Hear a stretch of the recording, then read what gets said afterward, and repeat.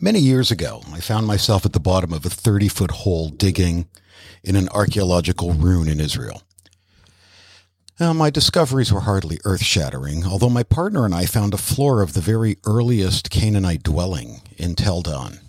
If you ever read the book The Tell, the very first floor of the very first settlement was what I dug up. It was not very exciting. After all, we didn't find any interesting jewelry or intact pots. But the very fact of finding something that someone left behind, or even the stone floor upon which they walked, gave rise to my active imagination. What did they do in this room? Who walked on these floors? What were their names? And so forth.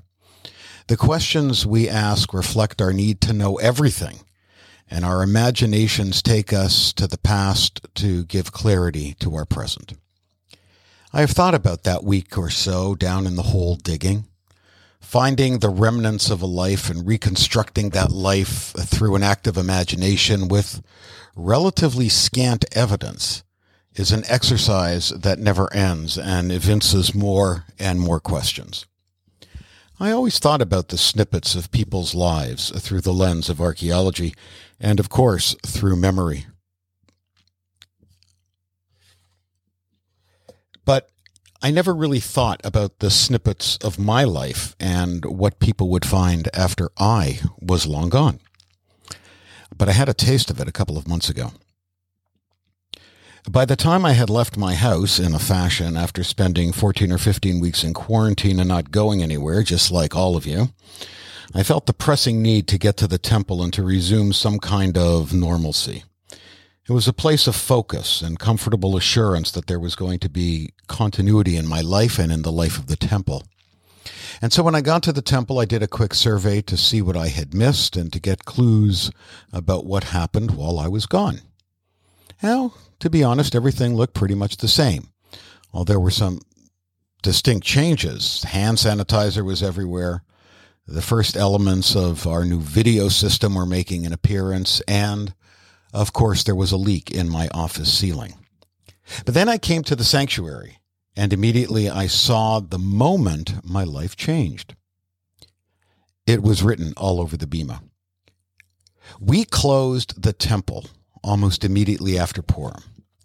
On the bima were the two Megillot we read from. There was a Purim mask, there was a Grager, there was a copy of the Purim Spiel, and a yahrzeit list from the last Shabbat that we gathered on March the 6th.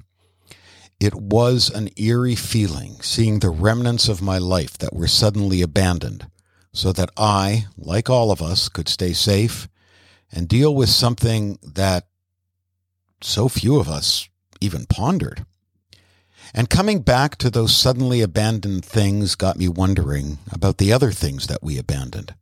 And if we returned to ponder all of those things, what would they tell us about ourselves? As we begin these days of awe, it's a thought worth pondering. The Machzor, the prayer book for the days of awe, comes from the Hebrew word chazar, which means to return. The customary idea is that it is a guidebook to return to the state of spiritual purity we once enjoyed, unsullied by our sin and malice. But in light of the virus and our return to a new kind of normal life, a normal which has yet to shake out, I'm looking at the Machzor, the book of return, to guide us to return back to our lives and to all of the things that we left behind.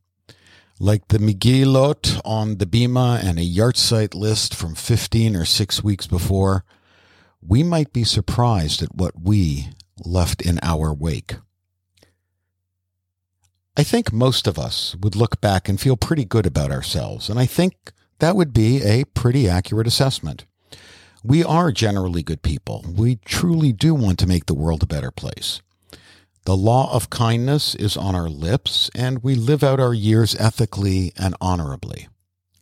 And yet, even though we are sure of our own basic decency, we still come together for these days of awe. There is some spiritual gravity that brings us closer to God and to the godlike which dwells in our innermost parts. We may be good. We may think of ourselves as good, but we also know that we are in need of repair. we seek that forgiveness we all know we need. We ask God and each other to cover up these things that we are not proud about ourselves. We seek to Kippur, as in Yom Kippur, to cover up, and Yom Kippur, a day of covering up. And we ask God to Kippur our shortcomings, not to erase them, but rather to offer us the permission and the opportunity to start again. Today is the moment we are given the permission to look over the shards of what we have left behind this year, and without judgment or threat of judgment or threat of punishment of any kind, we embrace the possibilities of a new year. It's a year of growth, a year of wisdom, and leaving remnants of honor and glory behind us from this Rosh Hashanah to the next. And we begin that process tonight, but we begin in the oddest ways.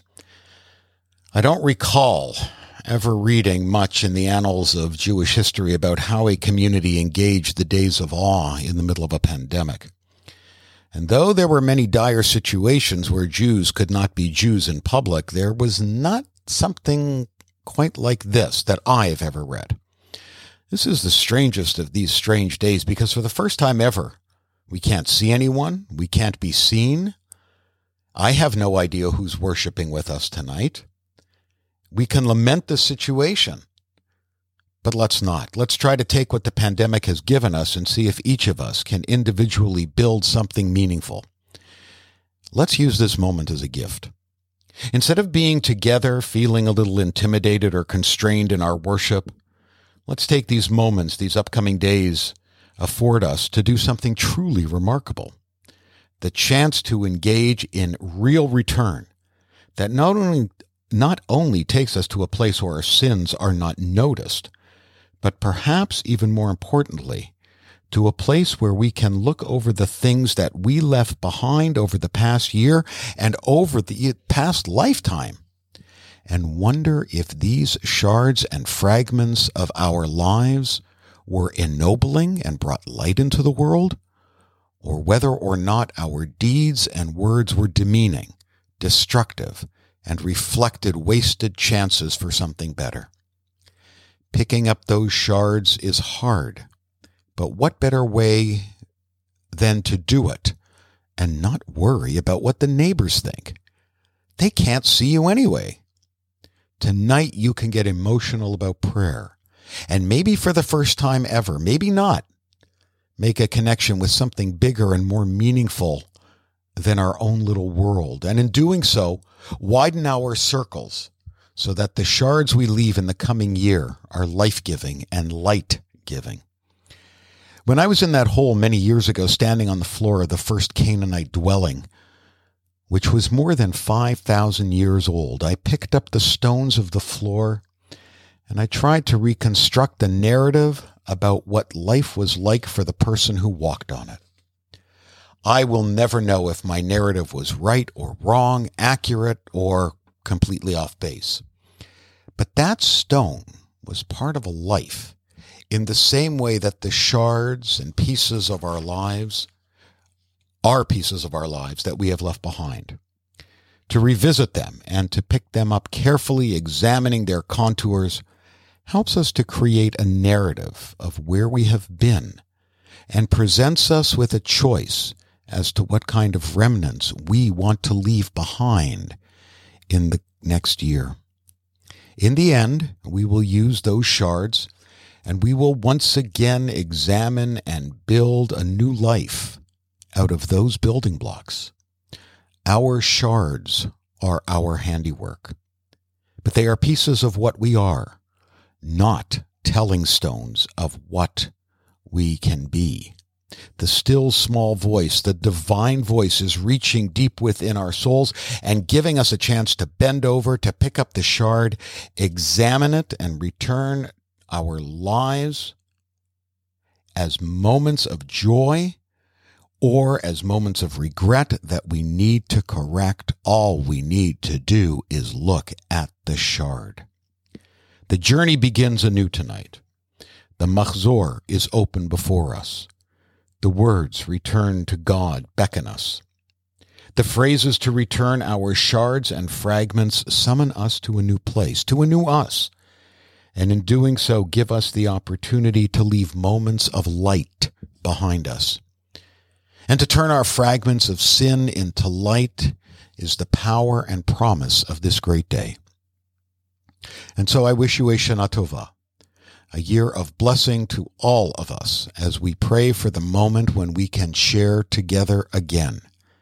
May we all, even in our confined state, leave behind remnants of light, of glory, of honor in the coming year. Shana Tova.